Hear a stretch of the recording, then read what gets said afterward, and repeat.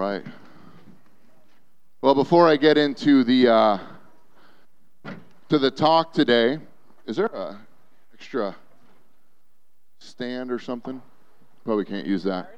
No, I'll just leave it right there. Are you sure? Yeah. A couple of announcements. Those of you who want to attend Accelerate Camp, registration should be opening this week. Within the next couple days, teenagers, make sure that you guys get registered for Accelerate Camp. It's going to be August 1st through the 5th, and we're going to be heading out to a church. We've rented a venue out in Aberdeen. It's going to be a lot of fun. We'd love to get our teens out there and just seeking God and having fun and making memories. I apologize for moving everything around. Can I turn this down? No? Okay. Well, before we get into it, kind of how we got here this morning. We kind of got here out of an abundance of caution.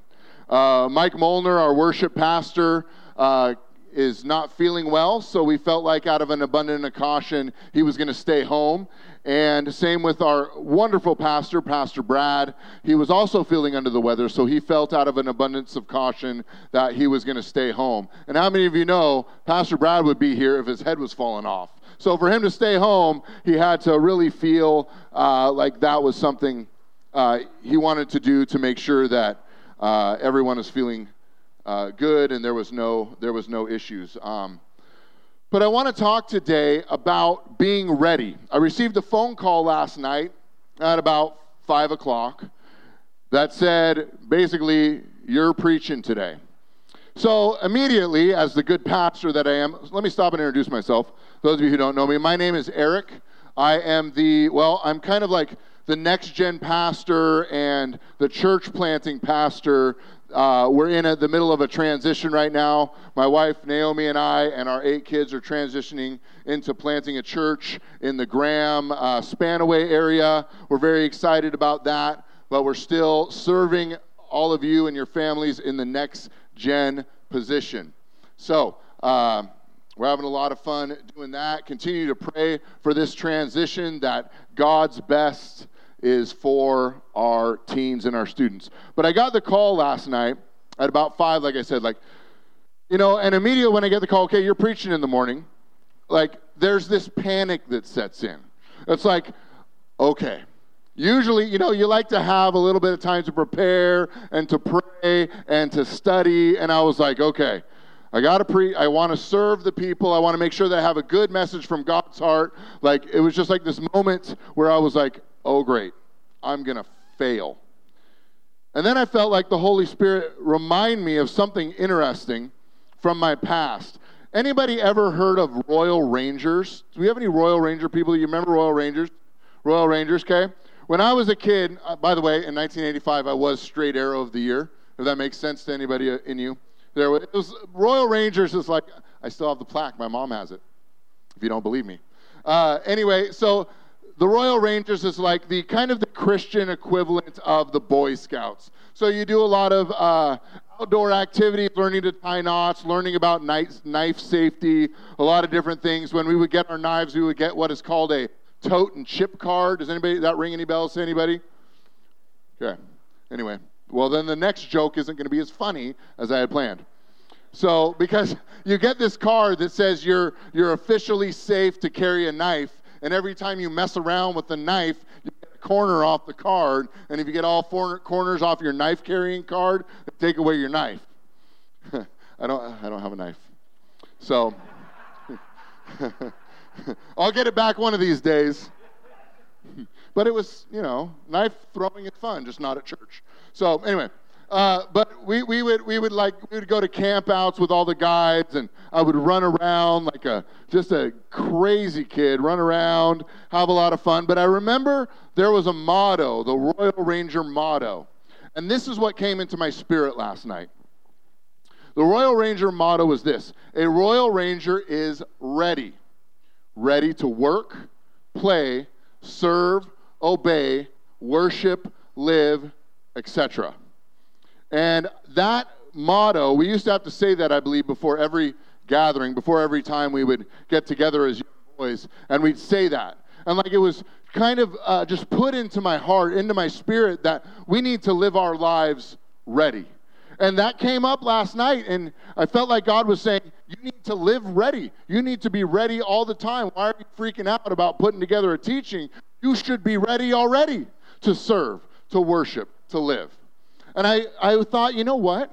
That's a challenge I want to extend first to me, but then to all of us. Are we ready? We're living in times, we're living in an hour, we're living in a season where we need to be ready as believers. How many of you know culture changes quickly? Society changes quickly. Politics changes quickly. Local things change quickly. Things are changing so quickly. We need to be ready, and we need to be tapped into the source to make sure that we are victorious. So I'm going to read today out of Judges chapter 7. Verse 1, there's going to be a bit of scripture, and we apologize about not having we usually like to have the verse up on the board, so we apologize for all that. We'll get it dialed in. It's our first Sunday back at the tent, and I love being in this tent.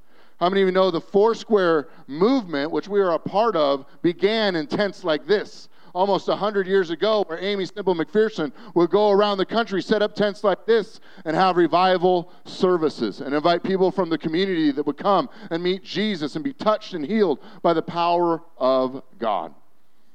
But I'm going to read out of Judges chapter 7, a very well-known figure in Scripture named Gideon. Gideon's one of my favorite people because he always struggled with courage, and he always struggled with his identity, but God used him. Even when he made mistakes, God used him. Judges chapter 7, verse 1 through 3. I'm going to go all the way through 22, but I'm going to break it down a little bit.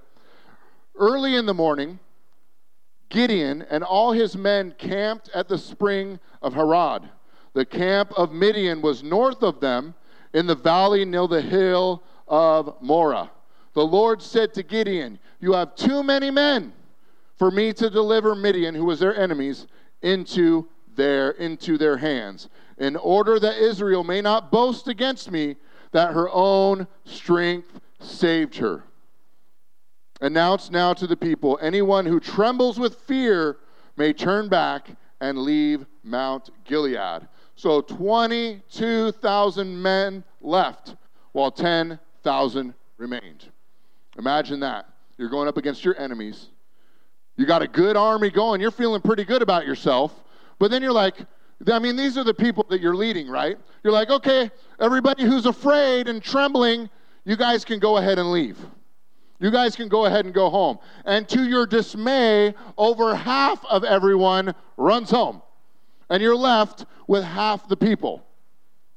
Imagine that. Imagine just the craziness. We're actually a third of the people, my math. A third of the people. And I kind of wonder, what were those conversations like in that army? You know, fear spreads pretty quickly, doesn't it? It's like a cancer that just moves in between people. And I was doing a little bit of research. In 2005, on August 31st, is one of the biggest known human stampedes of all time. This happened in Bangladesh, in Iraq. On August 31st, there was millions of people were making a pilgrimage to their mosque in, I'm going to try and say this right, in Al-Qadamiyah. If I say it wrong, I apologize. But 1 million people were making that pilgrimage to Baghdad. I'm sorry. I don't know I think I said Bangladesh. That's in India. Baghdad. And as they were getting close to the Tigris River, there was a bridge that had been shut down to stop that pilgrimage from coming so people would go other ways, I believe. Someone in the crowd pointed his finger and said, "There's a bomb on someone's chest." Widespread panic immediately moved through the crowd, and people were stampeded. They were trampled. They fell off the bridge. They ran onto the bridge. It collapsed. People died. 954 people perished within a matter of 30 minutes. one of the biggest stampedes in modern history. You can look it up on YouTube. And I just thought to myself, fear is so easily adapted. Why is that? Why do people grab a hold of fear so easily and so quickly and just partner with it and just run with wherever it happens to take us? 2 Timothy 1:7 says this. It's a great reminder. For God has not given us the spirit of fear. God has not given us a spirit of fear and timidity. And to be a believer today, we cannot be a people who are afraid. We cannot be a people who are timid. We cannot be a people that shrink back when fear knocks on our door. We need to stand strong, and we need to keep our eyes on the Lord, but of power, of love, and of self-discipline. We need to silence in our lives the voices of fear. We need to silence in our lives the voices that will get us to doubt what our God says.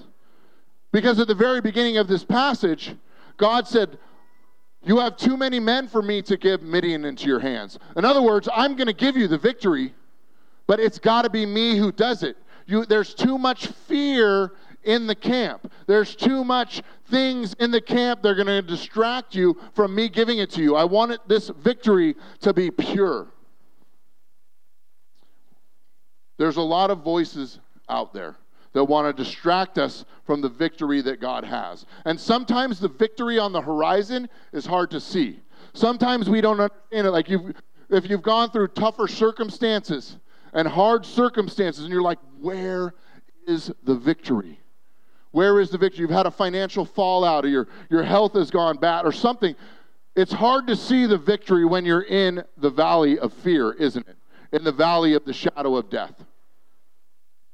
But God is saying, do not give in to the fear.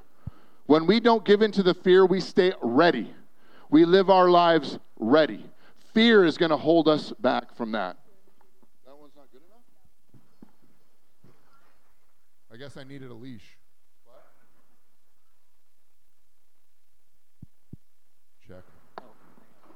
I was just starting to get going, too. I was hoping I could convert to your Okay. Well, I don't know. I let myself talk all the time. So, anyway, okay. Gideon, fear, back at it. Here we go. We don't want to partner with fear. Fear is easy to partner with. When we partner with fear in our circumstances and fear in our lives, we can't be ready. We can't be ready for what God wants to do. I'm telling you this, the Church of Jesus Christ is on the precipice of the greatest revival that history has ever seen. But there is fear that is holding us back. There is intimidation that is holding us back. There is things that are holding us back from collectively reaching the places that God has for us. Amen, Pastor Eric. That's a good point. Thank you for that pity clap. All right. But the Lord, you're not recording this, are you? Okay. But see, it's funny because I'm like the youth guy, so I can get away with certain things for now. So I'm just going to kind of milk it as we go, as long as I can. Okay. But the Lord said to Gideon, okay, so they went from 32,000 down to 10,000. Okay. They had a huge army, and now it's a little smaller. But they're still like, okay, maybe we can like surprise attack, or I'm sure Gideon's kind of going through his mind trying to figure out how they can possibly pull this off. This is what the Word of God says in verse 4. But the Lord said to Gideon, there are still too many men. Take them down to the water, and I will sift them there for you. Thanks, God. Why don't you just sift my men? Thanks. Appreciate it. If I say, this one shall go with you, he shall go. But if I say, this one shall not go with you, he shall not go. So Gideon took the men down to the water. There the Lord said to him, separate those who lap the water with their tongues like dogs from those who kneel down to drink. Who lap the water. 300 men lapped with their hands to their mouths. All the rest got down on their knees to drink. 9,300 men got down, put their faces to the water, and lapped like a dog. Have you ever watched a dog drink? It's odd, right? They stick their tongues down in there. It's weird. But all of a sudden there was another sifting. Okay? Now, as I studied out the maps, the enemy, the Midian army, was about 4 miles away still. But God is saying in this moment to these people, we need to be alert and we need to be vigilant to what the enemy is doing. We don't want to take our eyes off the battlefield. We want to make sure that we stay ready. Because how many of you know the enemy wants to keep us down, wants to keep us destroyed, wants to keep us not believing for a miracle, wants to keep us doubting the providence of God, wants to keep us doubting the sovereignty of God. Okay? So there was 300 men who many scholars would say just reached down a little bit, grabbed it with their mouth like this, so that they were looking out at the battlefield. They were aware. They were vigilant. They were ready for whatever was going to happen. Even though they were 4 miles away, which walking with an army takes some time. We are living in a culture today where we must be spiritually discerning and spiritually vigilant. If we take our eyes off of this, we are not going to be ready for what the enemy has planned. How many of you know victory is promised, but it's up for us to execute it. It's up to us to be ready to reach out and to grab it. And if we're not ready, it's going to be delayed. God is looking for those who are ready and vigilant to accomplish his purpose in this hour. Now, I can't help but think about Shadrach, Meshach, and Abednego. You know, they were the only 3 young men, young Jewish men, young Hebrew men that stood in the courts of Babylon. When the king said, bow down and worship this statue, only 3 stood up and defied him. Only 3. When the music was playing and everyone was going one direction, they stood up, they stayed vigilant, they stayed ready, and they stayed strong. And that's got to be difficult, to be a foreigner in a foreign land and to stand up against the entire wave of culture and the peer pressure and social pressure, but they stood strong. They knew what their God had said. They knew that their God was going to deliver their people. They knew that if they bowed down, it was over. They will have publicly submitted to that culture and to that ideology. Daniel stood alone too. Daniel's a great book of strong men who stood for the promises of God, stayed aware. Daniel, and I was thinking about this, Daniel stood alone. There was a decree in the land that said, you can pray to no one but the king. Daniel was like, nah. And he went and he prayed by his window for the entire community to see. And he stood up against that law, and he said, I will pray to no one but God. What happened? He was faced with a lion's den. And I began to think about that, you know, standing on the edge of a lion's den. Am I willing to be eaten alive by, like, that's got to hurt, to be eaten by lions? Lions, okay? To be thrown into a pit of hungry lions. He knew that was coming, but he was ready to die if need be.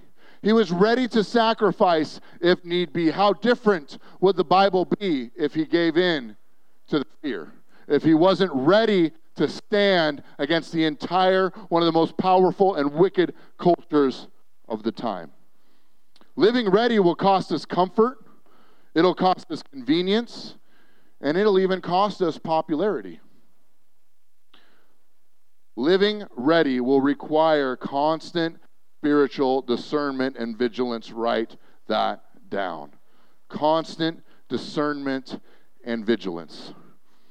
When we look at the culture, it's so important, I believe, to make sure that our faces are in this book. That when we look at what's happening in society, when we look at what's happening with economics, when we look at what's happening with our culture, when we look at what's happening in the political realm, when we look at what's happening in the sociological constructs, that we look at it through a biblical lens. Because that will help us to discern right from wrong, evil from the truth, lies from the truth. We need the scriptures to guide us. Moving on to Judges 7, 9 through 12. He goes on and says this. So now he's come down to 300. 300 men. 300 men made the cut. You have, I'm sorry, I wonder what's going on in Gideon's mind. He's like, did you see that army, God? Legit, we know what happens in the story, but imagine living it. Imagine being the commander of that army, and you're already insecure. You've already had your struggles with faith. You're already trying to live ready. And all of a sudden, you've lost your entire army except for 300 men. The odds are not in your favor at that point, naturally. Verse 9 says this, during the night, the Lord said to Gideon, well, am I in the right place? Okay, sorry. During the night, the Lord said to Gideon, go up, go down against the camp, because I am going to give it into your hands. If you are afraid to attack, that's interesting. So he got rid of 22,000 that were afraid. He got rid of 9,300 that weren't ready. And now he still says, look, if you're afraid, he is not saying, look, you're not going to be nervous, you're not going to be afraid, but what he's saying is, don't partner with it. I have given you a spirit of power and of a sound mind so that you don't have to partner with that fear. That's what he's saying with this. Listen, if you are afraid to attack, go down to the camp with your servant Purah, and listen to what they are saying. Afterwards, you will be encouraged to attack the camp. So now he's saying, oh, by the way, go down the hill, sneak up real close to the camp, and then listen. Are you crazy? You want me to go listen to the camp? You should have a cache of guns or bow and arrows or whatever their thing was. Where's the spears? Where's the catapults? I don't need that. I don't want to go down to the enemy's camp and listening to what they're saying. I'm sure that there is an internal dialogue like that happening in Gideon, and I know that because that would be the internal dialogue that I would be having. God, you've got to be, I just can't. There's got to be a wrestling match going on in Gideon's heart. Afterward, you will be encouraged to attack the camp. So he and Purah, his servant, went down to the outposts of the camp. The Midianites, the Amalekites, and all other eastern people had settled in the valley thick as locusts. So now it's just not the Midianites, the Amalekites joined the fight, okay? And then they got some other buddies from other places. Israel had a lot of enemies. The camels could no more be counted than the sand on the seashore. When you look out, all you see is the army. All you see is your enemies. Every single one wants your destruction. Every single one wants your demise. Every single one of them wants to see you defeated. And that's all you can see. But God is like, look past that and listen to what's happening in the camp. Gideon arrived just as the man was telling a friend a dream. So we have two enemies now having a conversation. This guy says, I had a dream. A round loaf of barley bread came tumbling into the Midianite camp, and it struck the tent with such force that the tent overturned and collapsed. His friend responded, whoa, was paraphrased. This can be nothing other than the sword of Gideon, son of Joash, the Israelite.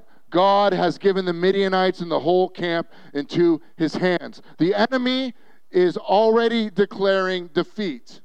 300 dudes up at the top of the hill, hundreds of thousands in the valley. And the enemy is the one declaring defeat. Isn't that interesting? God's math is a little bit different. God is always pushing us to victory, saying, be ready for victory. It's coming. It may not look like it. Okay, we started a business in the middle of a pandemic, and it has been a great servant to us. If we looked at what was going on around us, we wouldn't have done that.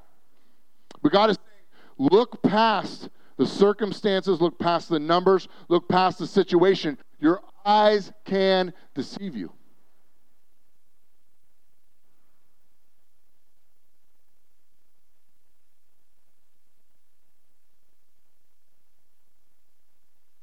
I began to think about my own life, I said starting a business in the middle of a pandemic is crazy. Also, planting a church. My wife and I are planting a church, which is a massive leap of faith, and I'm realizing it more and more every day, how much faith you need. We have a drum set, a soundboard, and 2 microphones to go out and reach people for Jesus. That doesn't add up. That doesn't make sense. That doesn't, how is this going to work, God? But God just pushes us forward. He said, just be ready. Just be ready for what's going to happen. Be ready for what I'm going to do. So many of us here at Abundant Life, which will always be a part of my heart, we've lived ready. We were ready. When we had to stop Summerfest and switch gears, we switched it. When we had to move from one building to the next, we switched it. When things happened, we switched it. Why? Because Abundant Life lives ready. That's one thing about this church that makes me so proud. We were ready. Last year, when we realized we couldn't have camp, we took a massive camp and we brought it to home base and shrunk it in a matter of 2 weeks, which is one of the biggest efforts that our church does on a year. But we did it. Why? Because we were ready. Our entire team was ready.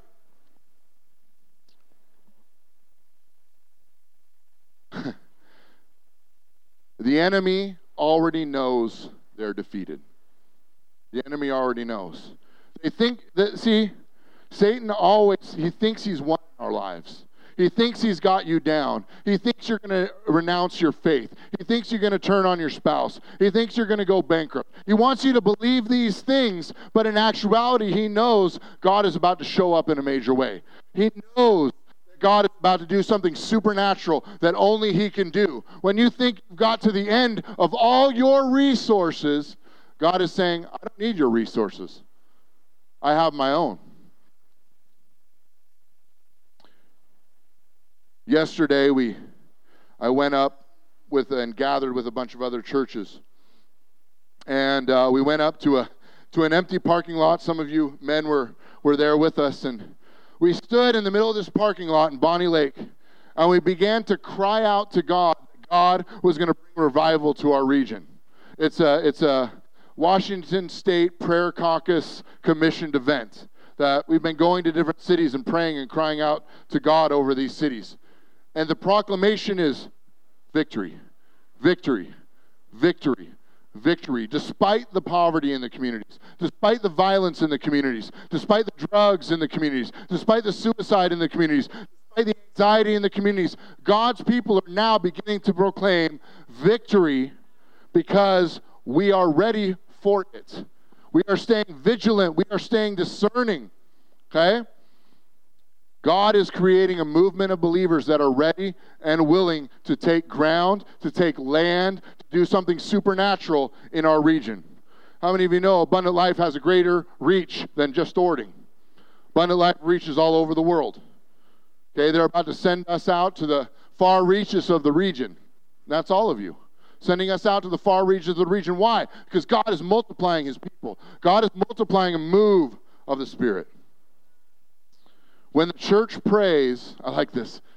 I want to say I made it up, but I don't think I did. When the church prays, the enemy pays. I like that.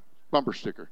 When the church prays, the enemy prays. When we come together as a church and we stay discerning, we stay in the Word, we stay ready in prayer and spiritual warfare, we're going to begin to see the enemy crumble and crumble and crumble, just like Gideon is just about to see with his 300 men. How many of you know it does not matter how many people we can attract on a Sunday morning? If we're ready and willing, we will see a move of God.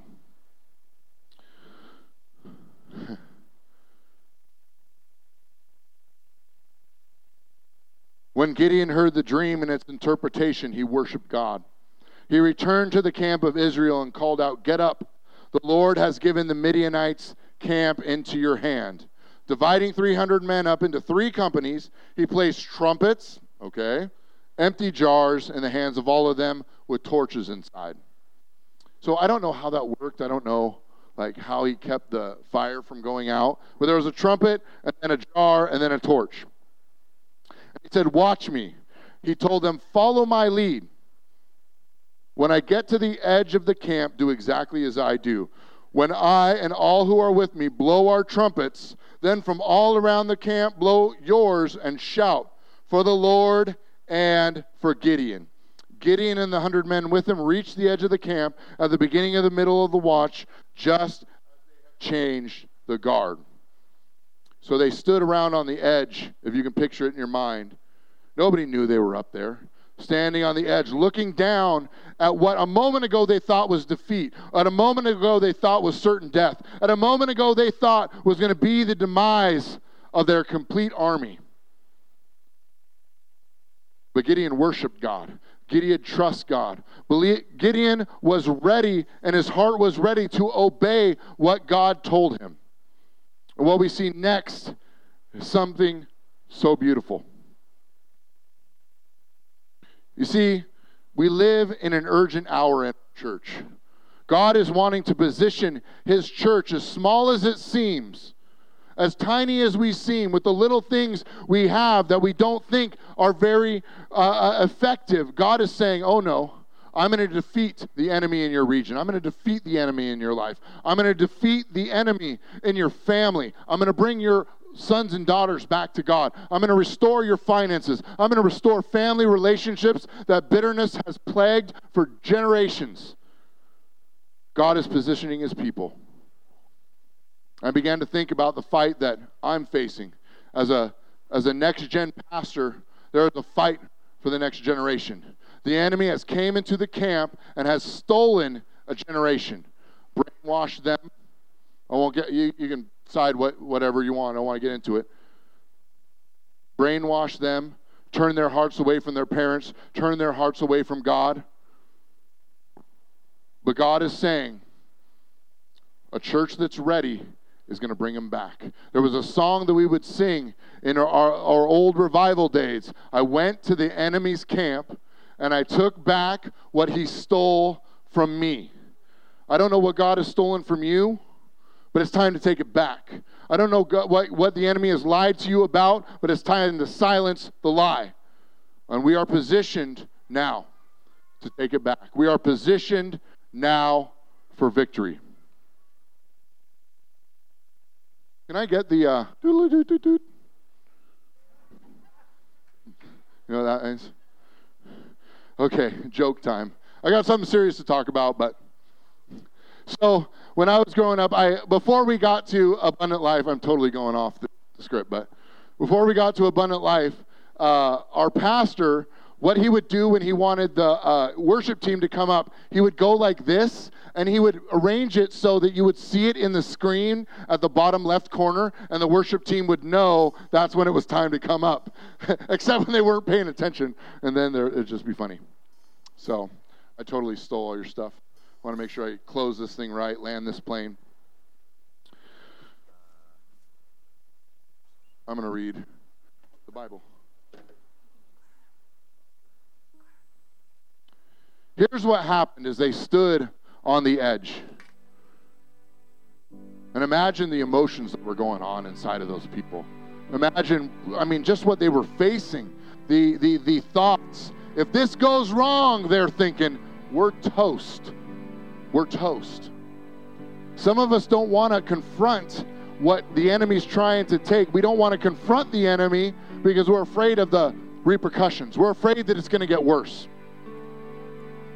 This is what happened. They blew their trumpets. They broke their jars that were in their hand. And the three companies all blew the trumpets and jars, grasping the torches in their left hands, holding it in their right. And the trumpets were about to blow. They shouted, "A sword for the Lord and for Gideon." A lot of times in biblical narrative, the jar will represent just the temple. Like we're the temple of God. You know, that old band, Jars of Clay. Our bodies are just jars of clay.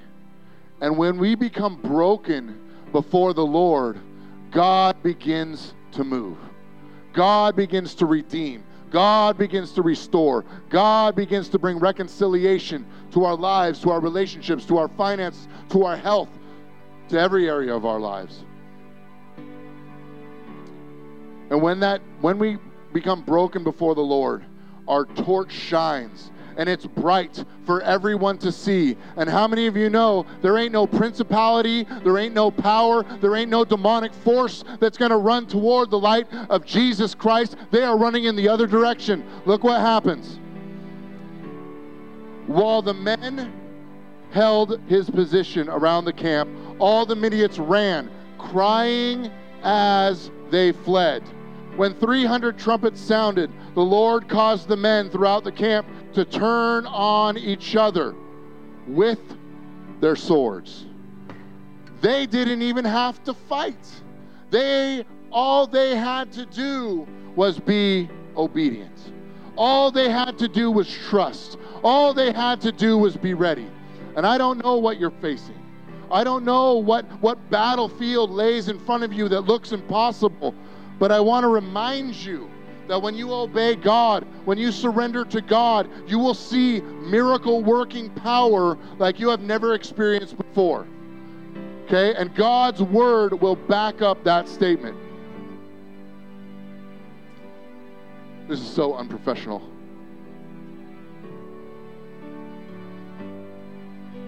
Living ready causes us, listen, I'm going to read this twice. Living ready causes us to see the invisible, choose the imperishable, but to do the impossible. You know, when I was growing up in revival, I always wanted to see dead raised. I always wanted to see arms and limbs grow back. I wanted to see, nowadays I want to see hair grow back on people's heads. Come on, guys, you know, it's all good. But I think that the greatest miracles lie when relationships are restored, when marriages are healed, when kids come back to their parents, when finances are restored, when people who were in foreclosure, all of a sudden God does a miracle and He provides something great and they get to keep their home. Those are the greatest miracles. When you go to the doctor and you're afraid for the report, but it comes back a clean bill of health, those are the miracles that I want to see. And then finally, I'm going to end with a verse. I'm going to ask you to go ahead and stand up as we close. I'm a Pentecostal preacher, so I have 9 closes. That was a joke. Sorry. Thank you. Where have you been this whole time? People are like, is he joking? Yes. But not about this.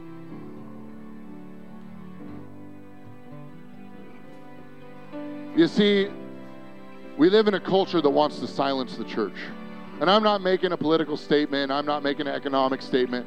I'm making a spiritual statement. We live in a culture that wants to silence the voice of the church, wants to silence the voice of the men and women of God, wants to silence the truth from being told, and they are working very hard. You can't silence what is eternal. You can't silence what was there before you had the ability to unplug the microphone. Isaiah 46:13 says this, "For I am ready to set things right, not in the distant future, but right. I am ready to save Jerusalem and show my glory to Israel." And I want to extend this to you for you to think and to consider that God is ready to do some things right now. Many of you have labored your lives in prayer, in trust, in faith. Like Gideon, you feel like you've lost all your resources and you're standing on the edge looking down in the valley at things that you are certain is going to meet your demise, destroy you. It's going to cause you to go under to where you can never get back up again. God is saying, become broken before me. Allow the fire of my presence to shine in your life. And watch what I do to the enemy. Why are we afraid to talk about that? Why are we afraid to claim the victory that God promised us in His Word before the foundations of the earth? Sin was destroyed. The cross. Sin was actually destroyed the moment it invaded the world, because God had a plan. God has a plan for you. God has a plan for your families. God has a plan for your marriage. God has a plan for your kids. God has a plan for your health. God has a plan for your finances. God has a plan for your vocation. And I think now's the time to grab a hold of it. Now's the time to become broken before the Lord. So I'm going to close. We're going to sing one more song, and I'm going to open this altar up. There's something about the altar. When we place our broken, weary pieces on the altar, and the fire of God comes down and burns away everything that is unnecessary, what rises up is what God intended in the first place. I walked into a church in 1999, a drug addict and alcoholic, long hair with cigarettes in their pocket, wanted nothing to do with God. But that night, God touched me, and I'll never be the same again, because I allowed myself to come up to an altar like this and become broken before the Lord and said, God, if you can take this and you can make something out of this, it's yours. And look at the woman I married. That's kind of a miracle right there. But I'm going to pray. I do want to open up the altars, and then Pastor Eric will come up and close when we're done. Make sure that you greet some people on the... That was another joke.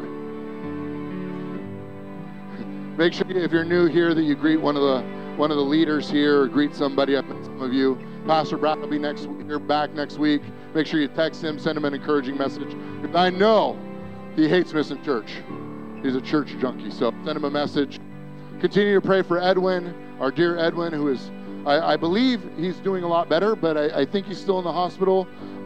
Continue to pray for complete healing for him. And let's pray and get and then I'll officially dismiss in a minute. So, Lord, I just thank you, God, for the victory.